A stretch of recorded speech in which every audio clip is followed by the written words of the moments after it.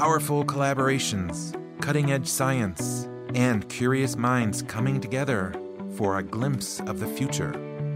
Stay tuned as we look at the latest updates on some of the most promising technology projects. Hello and welcome. I'm your host, Peter Ballant from Technicon, and today we look at the EPIC project for the first time. Like many other current technology projects, EPIC is here to ensure that the things that work great now will also work great in the future. In the case of EPIC, the focus is on error correction in data transfer. When we reach beyond 5G data communication speeds, the forward error correction codes, or FEC, that we use today will no longer work. This would cause unacceptable data loss and slowdowns. EPIC is a research project to examine standardization for future communication systems utilizing super-fast transfer rates. Today we welcome three guests, all working at IMT Atlantique in Brest, France, and all partners in the EPIC project. We welcome Catherine Douillat, who is a professor in the electronics department. She's devoted a good part of her research interests to forward error correction codes. She's also in charge of the Interaction Between Algorithms and Silicon, or IAS, research team. We also speak with Stefan Weithofer. He is an associate professor with the electronics department at IMT Atlantique since September of last year.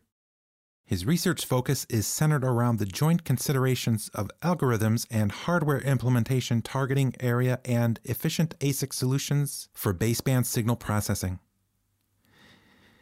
And finally, we welcome Charbel Abdel-Nour. He is an associate professor at IMT Atlantique since 2011, and he's been working on EPIC since the project kicked off in 2017. Because of the coronavirus situation, we reached everyone remotely from their home offices. Let's jump into EPIC, Catherine, and tell us what category this project falls into. Is it communications? Yes, the target application of EPIC is to be able to provide reliable communications at super fast transfer rates. And EPIC is a research project which is at the meeting point of basic research on one side and standardization for future communication systems on the other side. Okay, I've noticed on the web page that you often refer to beyond 5G speeds. I'm assuming this is the super fast speeds that you're talking about, correct? Yes, but beyond 5G is more than this. Beyond 5G refers to 5G. 5G is the fifth generation of mobile communication systems. G stands for generation.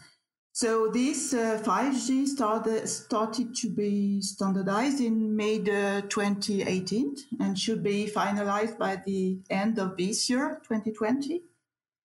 And 5G promised a significantly increased performance with respect to the previous generations in terms of data rate, application, and a very superior user experience.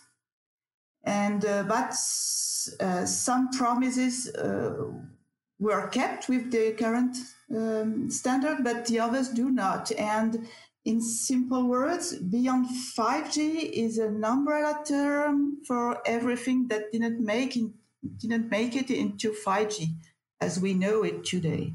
And my question now would be, how long do we expect 5G to be here? When is it that we go to the next generation? Stefan? Well, that depends greatly on the market needs and the application needs that develop. If you look at the past evolutions, you had first the mobile revolution, then you had the fourth generation that brought you the mobile internet. Now is the fifth generation in progress. Depending on the evolution of the applications that are out there, you will either look at 5 years or maybe 10 years. For beyond 5G. So to me, this says that if you're developing something for 5G, you might actually be a little late to the game, right? Because 5G is already rolling out in some geographic areas. Or is this something that continues to develop? Charbel? No, it's something that continues to develop. Actually, the standardization process started in 2018, and there is continuous releases and evolution in the standardization process. That's why it's a continuous process, and what's lying ahead is adding additional applications, such as ultra-reliable applications, which can be used to control, for example, autonomous vehicles or far-away control of surgical devices or stuff like that. So these applications will come along as 5G evolves into beyond 5G. So also on your website, you talk a lot about forward error correction. That seems to be the heart of what EPIC is about. Do I have that right? Yes, it's about right. So basically, when a radio transmission is performed, it's impacted by distortions that can modify its contents up to a point that making them completely non-understandable at the receiver side. So this is a problem, a major problem, and there could be several solutions to such a problem. The first, for example, is to retransmit several times until the content is well received. However, the solution wastes time and power that could have been used to transmit additional useful content. Another solution could be to transmit much more power, with much more power, in a way that the content remains understandable at the receiver side. However, in addition to the wasted power, this could also have diverse effect on health. So we all know the issues related to antenna radiations and sensitivity of people to this effect. So the third solution is the use of forward error correction. Such a technology introduces redundancy in the transmitted content that is used to replace any detected distorted parts of the signal at the receiver side. This proved to be much more efficient than the previous mentioned alternatives. And one major practical example is that forward error correction allows the miniaturization that is needed for mobile phones. Without it, for example, simply we would need much larger antennas and batteries. So is it safe to say forward error correction is being used everywhere in all telephone communications and telephone data transmissions? Yes. Okay. And it's nothing new, right? I mean, the forward error correction's been around for a while, but EPIC is looking at how this will be used in the future, correct? Yes, in EPIC, what's different from what was existing before in terms of forward error correction is that we foresee for applications that need very huge data amounts to be transmitted, which has to be transmitted very fast. So we need very high data rates, and the FEC, the forward error correction codes that exist at the moment are not decoders and encoders are not fast enough to be able to transmit this very fast, this huge amount of data. So in EPIC, we have to design new FEC codes or to modify the existing FEC codes, depending. And we have to devise new way of decoding them, and we have to find how to implement them in circuits, in integrated circuits, for the new needs of beyond 5G applications. And you said that our data needs are growing. Can you just give us an example, in case somebody's not familiar with what's really happening out there? What are some examples of these intense data rates that are being used and sought after? Stefan? Well, I mean, one example that you could give is, let's say, mobile virtual reality. Everyone has an idea about virtual reality. It has been around in sort of science fiction terms for a long time, and also for many years there's existing virtual reality solutions that require large backpacks, large goggles.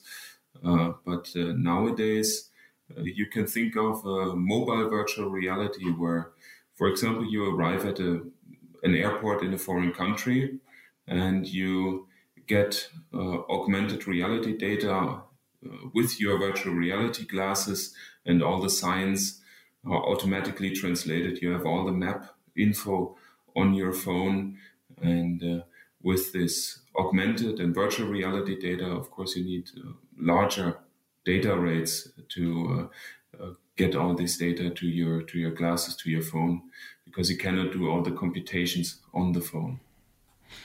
Okay, well, this sounds like something out of the future, but this is reality. And we talk about forward error correction codes. This is kind of your focus. And as I said, they've been around for a while. There's nothing new. But in EPIC, are you able to build on what's already been developed or established, or do you have to do a lot of work from scratch? No, we don't have to start from scratch, especially us. We three work at IMT on turbo codes, which are in fact the backbone of the third and fourth generation standards like LTE or UMTS. But solutions, even though they are tried and tested, they do not scale up to the data rates that are needed. We've mentioned this before. And to make them fit for the future, so to say, we have to look at all the aspects of the design process of such a FEX system, like the code design, the algorithm design, and the hardware implementation jointly. And we have to collaborate very closely, the algorithm guys with the implementation guys. And this is very interesting also to work as a researcher, because you have a continuous feedback of how your solutions have impact on other parts of the development process and the final result as well. The EPIC team is a consortium. It's a project consortium working towards a goal of adapting a system for the future, communications error correction system. How many people, all in all, make up this project? I'm just kind of curious, how big of a team do you have? How much muscle do you have in this area of development and research? So in the EPIC project, we are 8 partners. But from the technical point of view, we are between 10 and 15 people working on the topic. And in fact, we are working, depending on the partners, we are working on 3 different solutions, FEX solutions for the project. So corresponding to 3 family of codes. Here at IMT Atlantic, we are, as already mentioned by Stefan, we work on turbo codes, but some other partners are working on another family of code, which is called LDPC codes, low density parity check codes, and another group works on polar codes, which is the third family. So, in fact, this is the way we work in the project. And a project like this really gains a lot of strength and synergy by involving a diverse group. So, can each of you describe your contribution to the project? Well, as I mentioned before, all 3 of us here at IMT, we focus on the turbo code family. But as I also mentioned before, there are several steps in the process of designing a FEX system. There's the code design, the algorithm design, the hardware implementation, and myself, I'm mainly concerned with the hardware design, so the design of the actual hardware of a turbo decoder. Javel, maybe you want to say something there? Yes, I mainly work on the code design aspect and simplified decoding algorithms also. So basically, I collaborate with Stefan closely, and we do a lot of exchange of information, because any modifications I do on the algorithmic side, they would have a major impact on the hardware implementation, and sometimes this part could be tricky and foreseen impact is not really real in practice. So that's why we have to collaborate closely and do a lot of feedback and exchange of information so that we get it right. Catherine, also maybe. Yes, and I also work more on the code design side in collaboration with Charbel, and also I contribute in a certain way in the decoding algorithm design. But I think it has to be stressed again that when designing the FEC system as a whole, you cannot really make a clear cut, because the choices that you make in your, let's say, in your corner of the design space, they will affect everyone else in the system. If Charbel and myself discuss a simplified decoding algorithm that might require changes to the code design and the other way around. So there's not a clear cut, so to say.